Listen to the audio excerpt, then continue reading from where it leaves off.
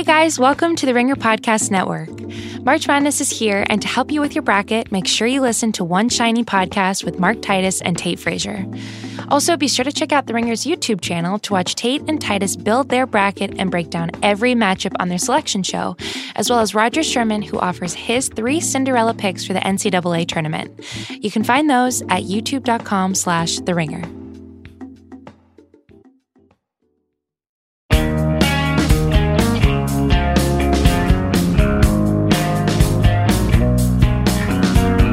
Welcome to the Ringer NBA show. This is the Corner 3. My name's Kevin O'Connor, and over in Los Angeles, it's Ringer Associate Editor Danny Chau. Missing you, buddy.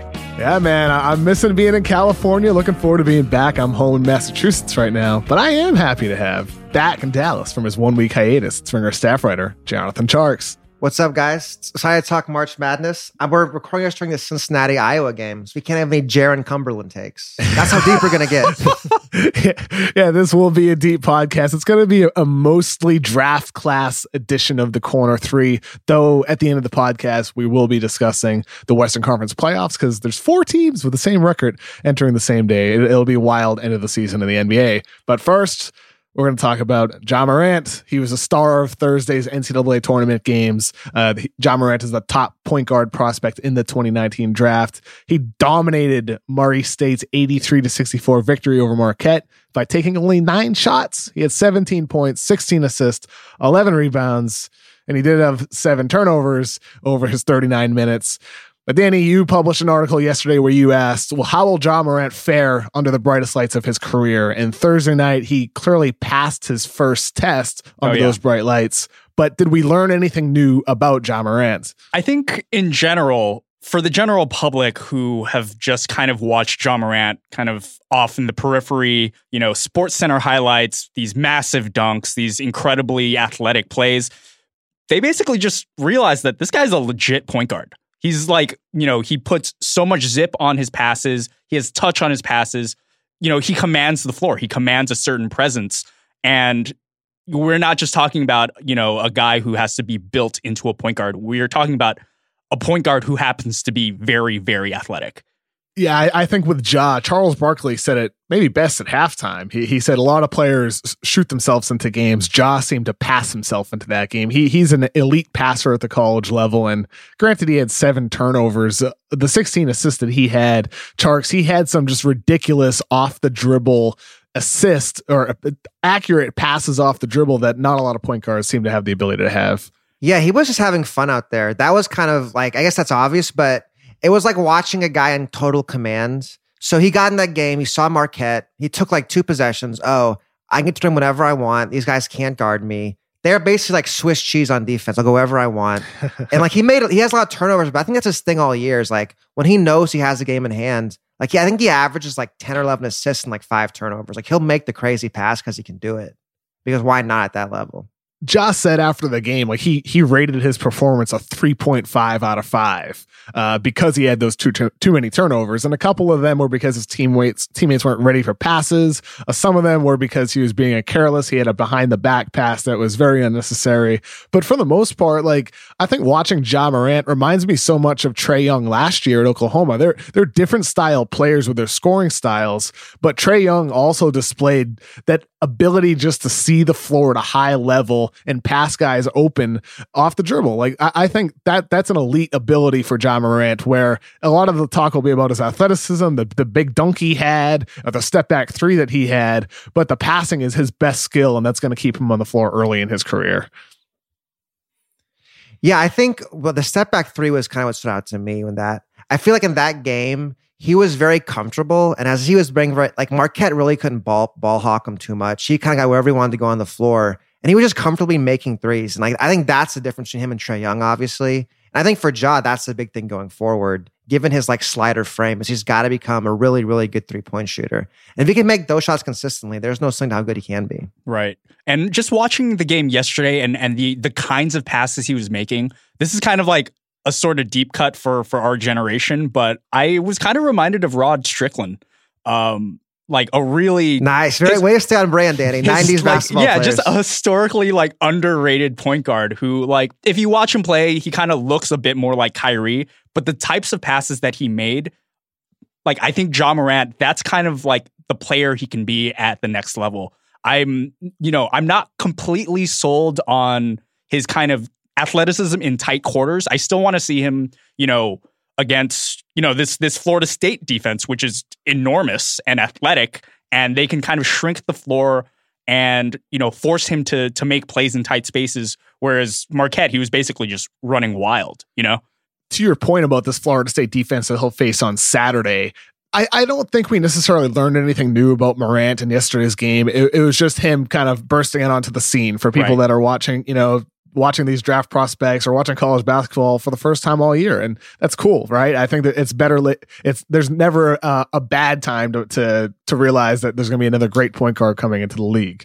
But with Ja, I do think, like you said, Tjarks, earlier, the scoring ability is going to be what makes him either just a good point guard or a great point guard, because he did have that step back three and that showed what he could be, but he still has a really slow shooting release, and transitioning into his shot off the dribble isn't a strength of his. So I think in this matchup against Florida State, he's probably going to have to get buckets. They're probably not going to win that game with him shooting only 9 shots. And with Ja Morant, that's going to be the question moving forward. So with him, do you think right now at this stage, John, does he need to make changes to his mechanics, or is it more or less just proving that he can do it, because oftentimes guys don't make these tweaks to their mechanics?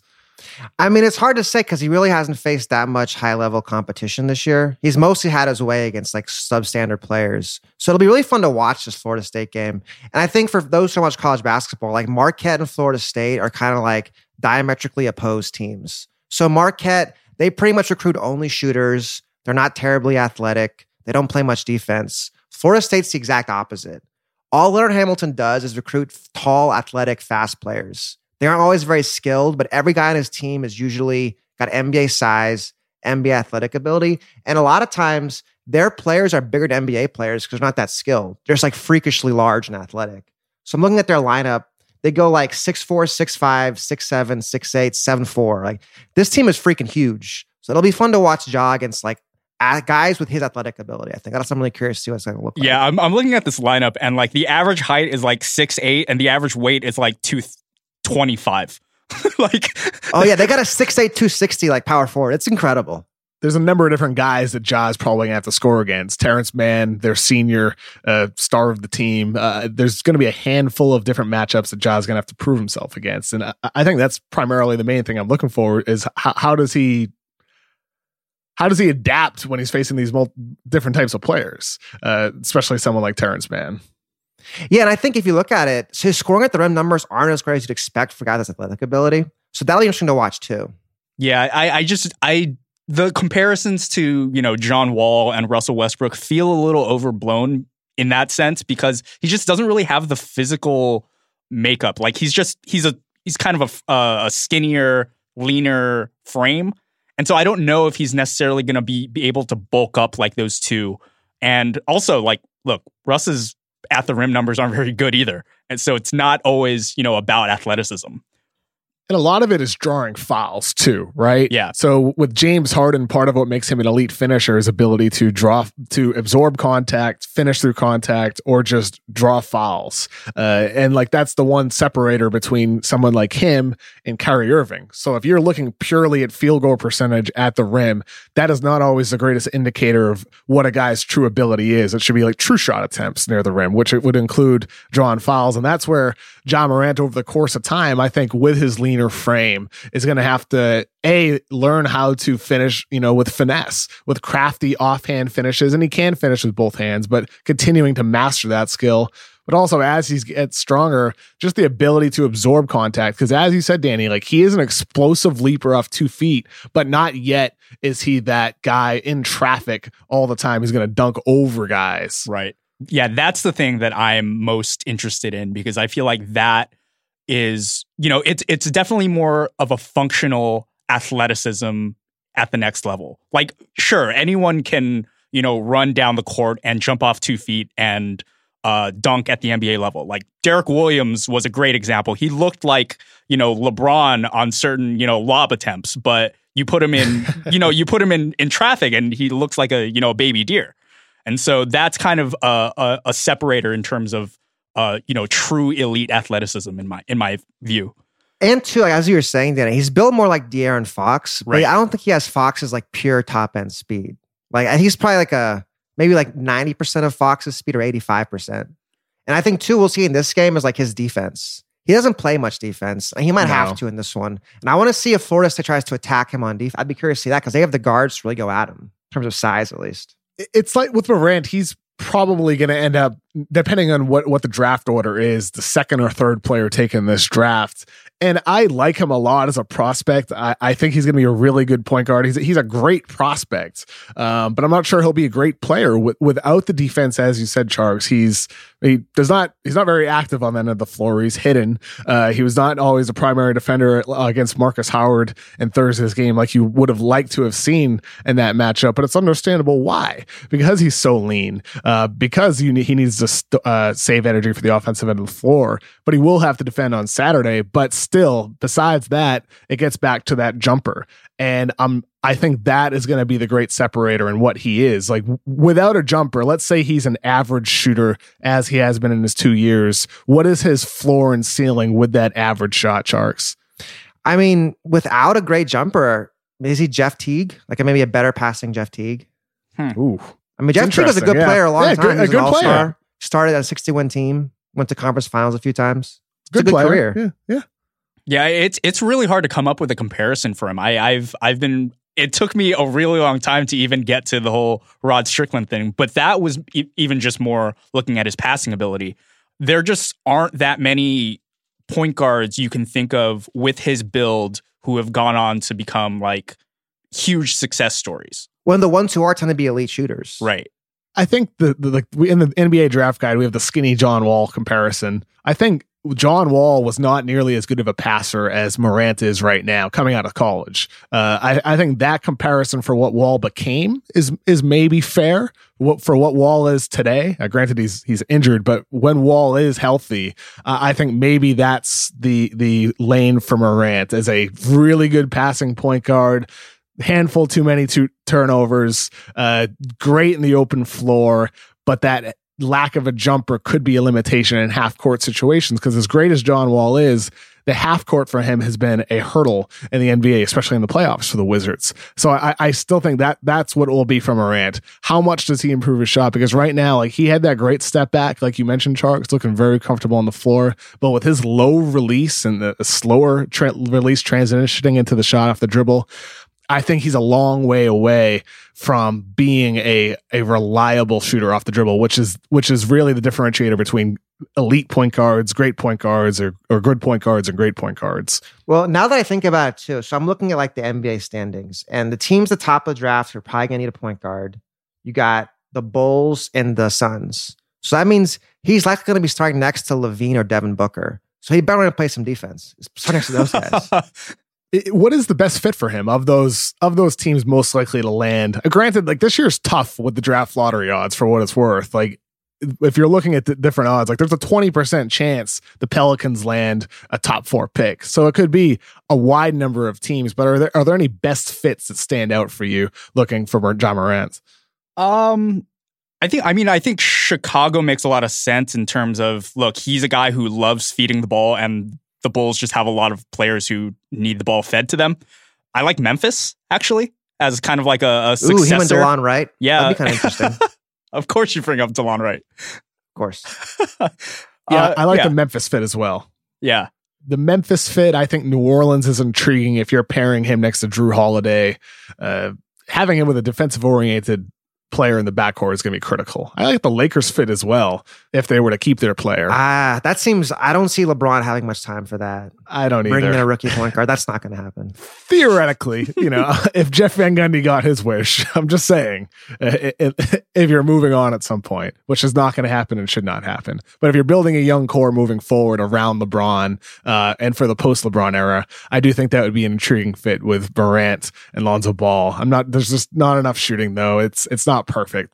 I don't think there is a perfect fit with him, honestly. I will say Chicago, I mean, they won't play much defense, but that'd be a heck of a fun team to watch. If you go Ja, Levine, Porter, Laurie, Carter, that team's going to score a lot of points really fast. And like Levine, Laurie, and Porter all make sense off the ball. they all complement Ja really well. That's 3 knockdown shooters that Ja come off a card or screen. That's something. I don't know what the ceiling on that team is, but that's a pretty high floor. Right. And I know that Suns fans are just like, they just want a point guard. It's been like 4 or 5 years since they had like too many point guards, and now they're just craving for one so badly. So Phoenix is always in the mix. Though. But yeah, Phoenix. No, exactly. But they're looking for anything at this point. I think that fit works with Devin. Obviously, Devin Booker needs to improve a lot defensively, and so would Morant in that situation. But Morant is not a bad off-ball spot-up shooter, and Devin Booker, that's the one skill that has sort of been put to the backside for him right now because of the fact that he's been asked to run so much pick and roll, but he's a great off-screen shooter coming off dribble handoff. So I would like the Morant-Booker backcourt, provided Booker is able to elevate his defense when there's less of a demand on him on the offensive end. Oh man, but like Booker covering for Morant on defense just sounds like, oh my god, that sounds like a losing formula. Like that provides a lot of work in that sentence, Kev. I know there's and that's the thing. That's the thing though. It's like there's no perfect fit for him. I mean, the team that drafts him moving forward is going to have to shuffle some pieces around, but that's okay because that's usually happens. There's so much roster turnover in the NBA. Do you guys have any other thoughts on Ja Morant we want to hit before we move on? I mean, do you guys have any like serious thoughts on his defensive potential? Because like he just doesn't play any defense right now. So like it's so hard to kind of judge him based on what he's doing now. It's hard to see him being very switchable down the road. That's like the overriding concern, even beyond everything else. He's just not that big. Even if he starts playing with more effort, like he doesn't play with much effort now, but even if that starts with the limited frame, I'm not sure he's somebody who can switch either. He's somebody that teams are going to attack. Right. There are plenty of other games happening yesterday as well, so we're going to hit on the prospects you need to watch on Saturday from the winning teams, and then we're going to also hit some guys that we wish we could see more of from the teams that lost yesterday. I'll start off with the guy that randomly popped up on tons of highlight reels on Twitter, on SportsCenter, House of Highlights, and everywhere else.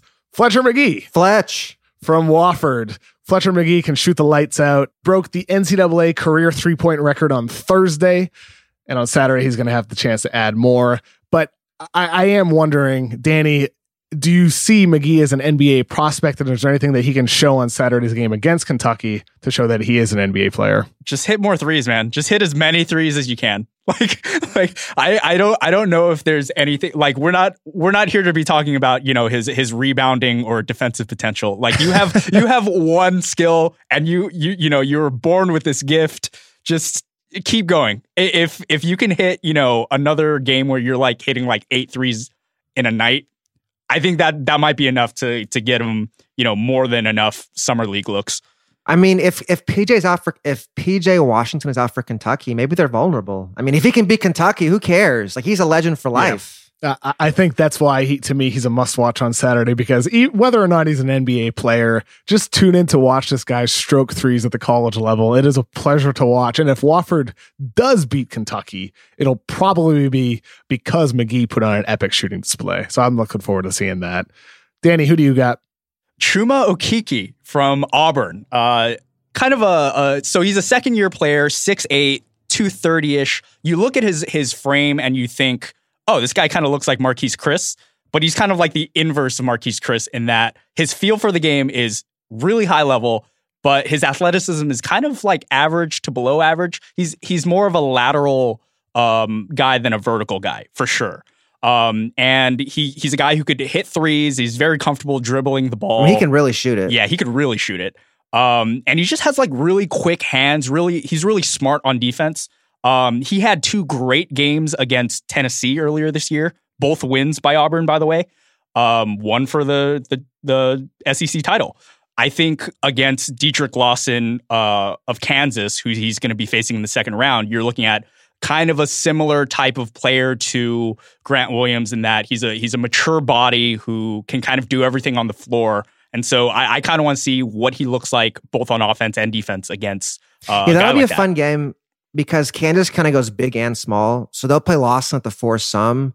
They'll move Lawson to the 5 and play him against wings. So we're really going to see like all types of Okeke's versatility in this one. Yeah. And would you view this player as a first round pick Danny? He can definitely play himself into it. I think I would actually put him in the low first round for myself. Yeah. Tjarks, who do you got? I'm going to shout out Naz Reid at LSU. LSU is a really fun team to watch. So I was watching that Yale game, and they've got so many guys with NBA kind of tools. And I'm like, man, I said Will Wade's dropping bags. Like, he's got himself a real squad. Like, if Will Wade can't coach anymore, I let him be a scout for me. He knows how to see talent. And then in this one, you've got Naz Reid. He's like 6'10", 240. He can play inside and outside. He's a pretty good shooter. He can put it on the floor. I think he's got a ton of talent. He hasn't been talked about much this year, but this could be a good game for him to really kind of shine against an NBA front court, at least in the physical ability, and Jalen Smith and Bruno Fernando. I'm just really interested in Naz Reid. He's kind of in the mold of what I envision the future Greg Monroes of the league looking like. Like a guy you could bring off the bench who's a big body, but just super skilled and can kind of do a little bit of everything on the floor. But he's probably going to have some defensive limitations, but you're okay with that off the bench. Yeah, I've been thinking Bobby Portis, that kind of player. Yeah, definitely. You know, if I'm somebody listening to this podcast and I'm like, who are these guys? I've never heard of them before, but they sound like players the NBA could use today. I would be thinking to myself, why is everybody calling this draft class extremely weak? So I guess I'm curious, do you guys think that maybe this draft is a bit stronger in terms of role player talent than maybe it's perceived as so far? I feel like because there's so much talk about this draft class being weak after, the first 2 or 3 picks, teams and players and fans are all kind of thinking more about, role and thinking a lot more about specific talents that can be added to a team. I don't know if it's any better in terms of role player talent. It's just, I feel like we're more cognizant of it. I think too, people, like, we're a very star-driven culture, right? When people say a draft is strong or weak, they're just talking about the stars. That's all they're talking about. Right. And I think after Zion, there's no surefire star. But to me, like, most drafts only have 2 or 3 stars anyways. So if you already got 1 star locked in, if you just have 1 or 2 guys exceed expectations, it's going to end up being a strong draft. It wouldn't stun me. Definitely. And I think that also kind of allows us to circle back to Ja Morant too, where it's like the conversation is largely based off, can this guy be a superstar? But we're like, maybe he just ends up being a slightly better version of Jeff Teague, which is fine. Like that's not a bad result at all. But I think the focus so much is on what the top guys become.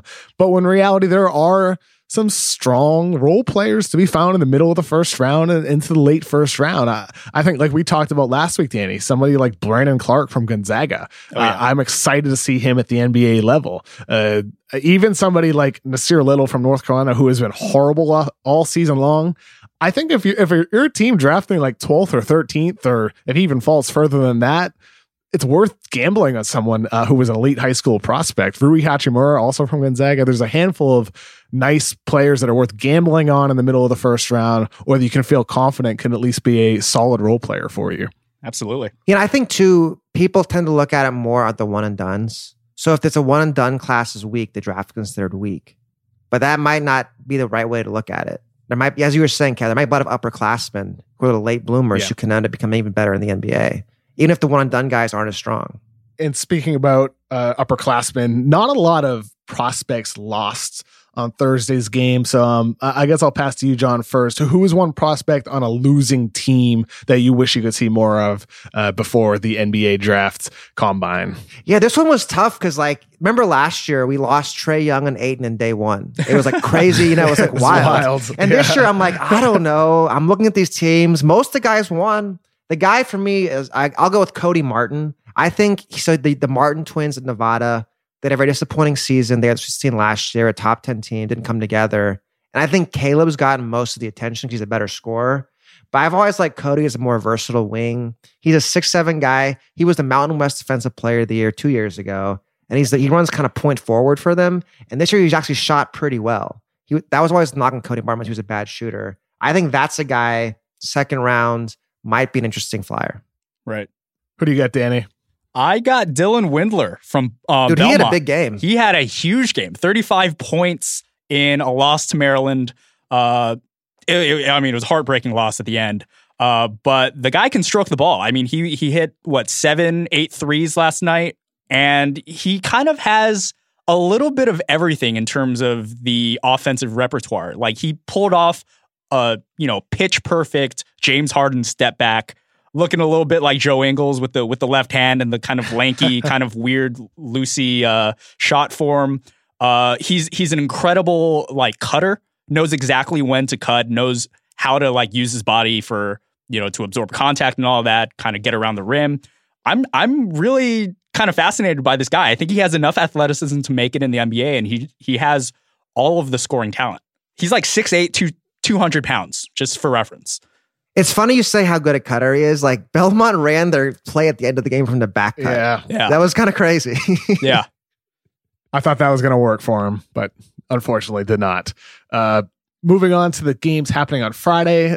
We've talked a lot about Duke already. We've talked a ton about Zion. But Jonathan, you wrote about Duke's other guys, Cam Reddish and RJ Barrett, and what we need to see from them moving forward in the tournament. They face North Dakota State today on Friday. What are you looking for, depending on how long Duke's tournament run goes, from Cam Reddish and RJ Barrett to have more confidence in them as draft prospects moving forward? Yeah, the thrust of the piece was like, for all the talk of Zion and coming in this tournament, I feel like Zion at this point is pretty much a known commodity. We know what he's going to do. Duke knows what he's going to do. He's going to do what he's going to get his numbers. I think for me, if Duke's going to win a championship, it'll come into RJ and Cam. And they've been like the furthest thing from like known commodities. They've been so up and down all season. Can those guys, I think it's just simple stuff for them. Can they take care of the basketball, not turn it over? Can they lock in on defense? Can they make open shots? Like, that's all you have to do when you're playing the guy as good as Zion. But honestly, those guys haven't done it all that well this year. So I want to see them kind of in smaller roles. Can they do the fundamental stuff to win games? How far do you think Cam Reddish could fall? Oh, man. I mean, look, if you're just not convinced, like if you just stripped him of all of his like archetypal NBA wing frame and all of that, and you just look at his numbers and you're just like, or just watch him play. Yeah, yeah, exactly. Yeah, like he makes so many mistakes. He can't finish around the rim.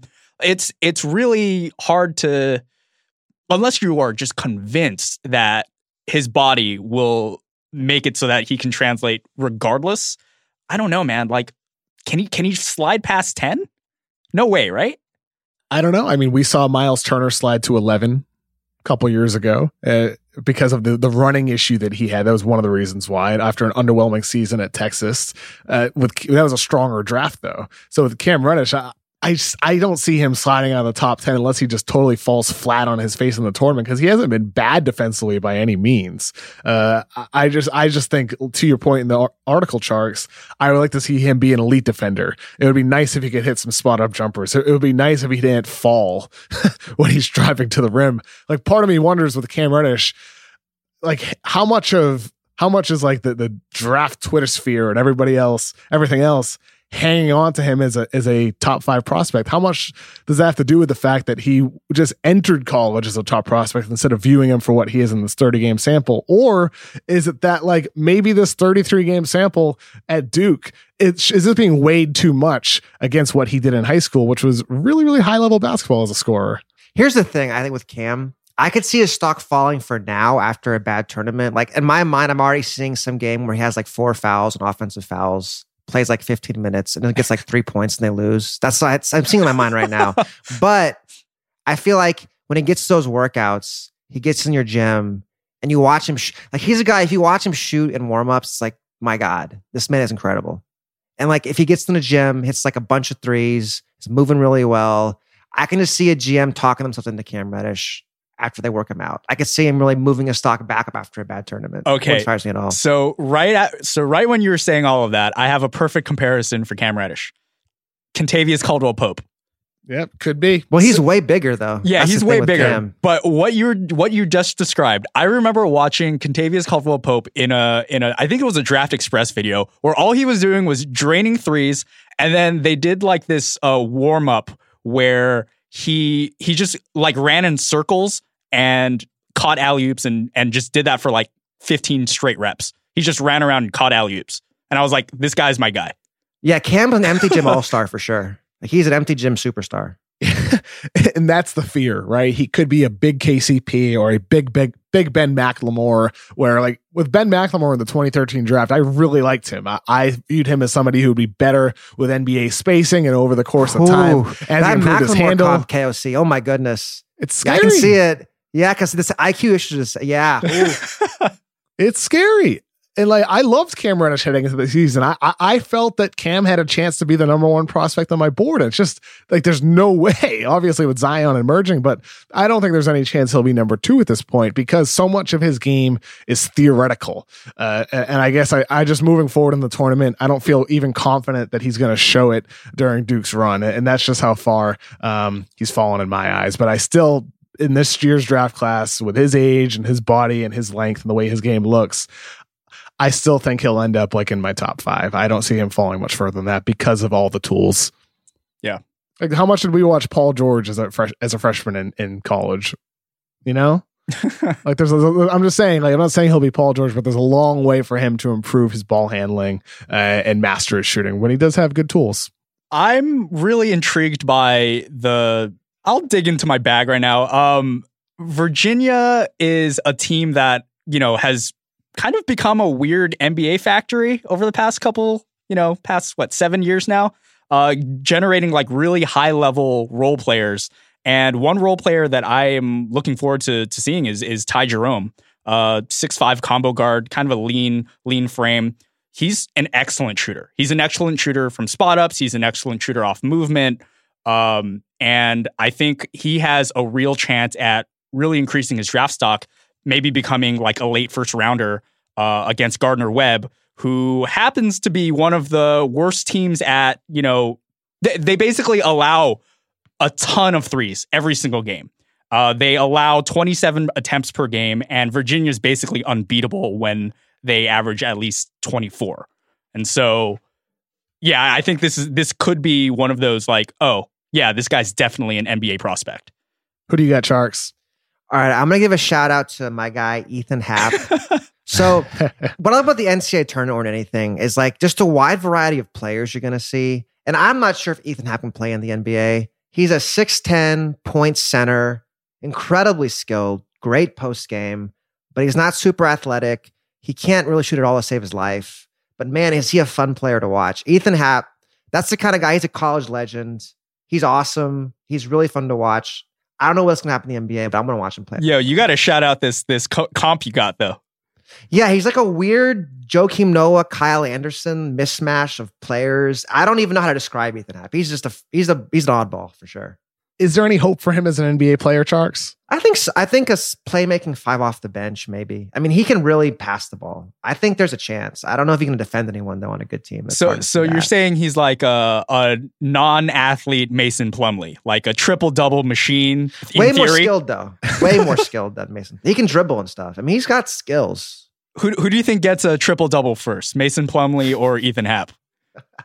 Ethan Happ, G League for sure, triple-double.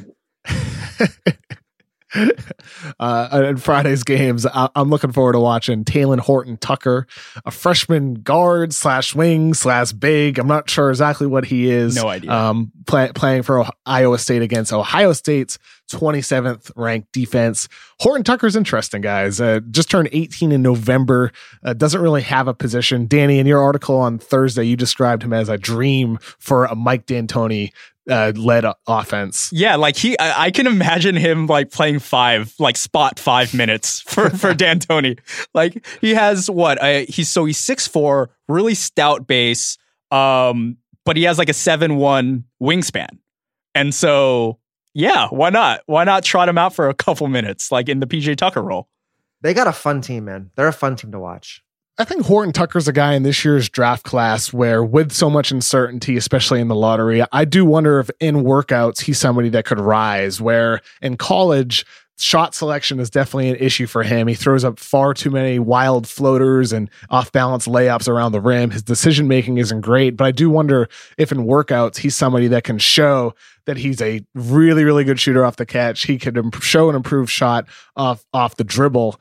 And maybe, when he's training for the draft, his athleticism improves even more. I do wonder if he's somebody that could rise from like a nice mid first round pick into a higher lottery pick. Is there any hope of that happening in the tournament, Tjarks? Or is that something you think would have to happen in workouts? See, I kind of wish he goes back to school. He's such a raw player right now. Like the tools are there, but I get why I'd go pro in a weaker draft. But man, I feel like he's a guy I could use in a year of experience in college, though. Whatever, right?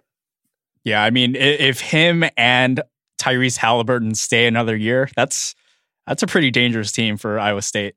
Before we move on to talk about the NBA Western Conference playoff race, I just want to tell you that on Wednesday, the early version of our 2019 NBA draft guide went up. It has 15 of my scouting reports, and soon enough, we're going to be adding rankings from me, Danny, and John. We'll have commentary from Danny and John and Roger Sherman and a bunch of others like Mark Titus and perhaps Tate Frazier as well. So check that out at nbadraft.theringer.com.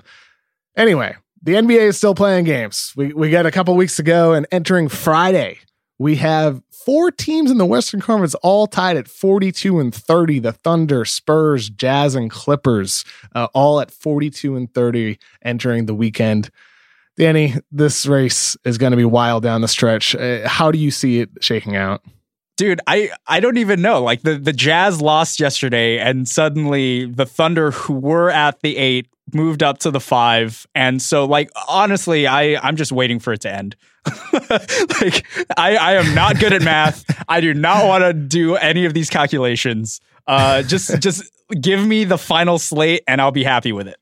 I do think entering this weekend, it would not surprise me at all if we see the Spurs in that 7 or 8 spot, because they have a tough schedule against the Rockets and the Celtics, whereas the Jazz got the Bulls on Saturday. The Clippers have the Cavs and the Knicks. I think San Antonio and OKC are going to have a lot harder of the weekend, which brings us to the NBA Watch of the Night. On Friday night, the Thunder are facing Toronto in the second game of a home and home. That's on NBA TV at 7:30 Eastern. What's wrong with OKC, John? Losers of 4 straight games. Is there any reason for concern with them down the final stretch? Well, you have the stats for Paul George here before the shoulder and after the shoulder injury. I mean, he was their best player all season, and they need the best version of Paul George. So it makes you wonder if maybe he should be resting some of these games. I'd rather have him at 100% than have him, fight this injury all to the playoffs. Yeah. With Paul George, before the shoulder injury, he was shooting 40% from 3, 84% from the free throw line, and 40% on mid-range shots. After the shoulder injury, he's shooting only 33% from 3, 79% from the free throw line, and 70 and 32% from mid-range. So the numbers are down. It's a small sample size, but I am a little bit concerned. I think this could be more than just a cold streak after just this ridiculous shooting display that he was putting on prior to that. There was one instance in a game, I believe last week, where he was running through a screen and got hit on that left shoulder. And he just basically stopped in place and, held his shoulder. And you can tell something's up. He's not totally healthy out there. And I remember a couple of years ago on JJ Redick's podcast, either when he was us or, maybe the pod he did before with The Vertical, I remember him talking to Kyle Korver, and he said, like, anytime you have a minor injury, whether it's to your feet or to your upper body, it can impact your shot. And I wonder if that's what's happening right now with Paul George, where the numbers are just down across the board from every zone, every range. Right. That's concerning. They need him. Yeah. And the thing about it too with OKC is like they have so few guys who shoot. Like he's like one of their only guys who shoots the ball. So if he's not shooting well, there ain't much floor spacing at all at that point. Yeah, and with Paul George, I mean, the thing about the Thunder in the past, 3 or so years is, everything goes through Westbrook. Westbrook is the reason why everything works. Well, this year, Paul George has taken up that mantle. And when he's kind of out of sorts, when he can't be, an effective two-way player and just basically be their best player on both sides of the floor, then the system collapses.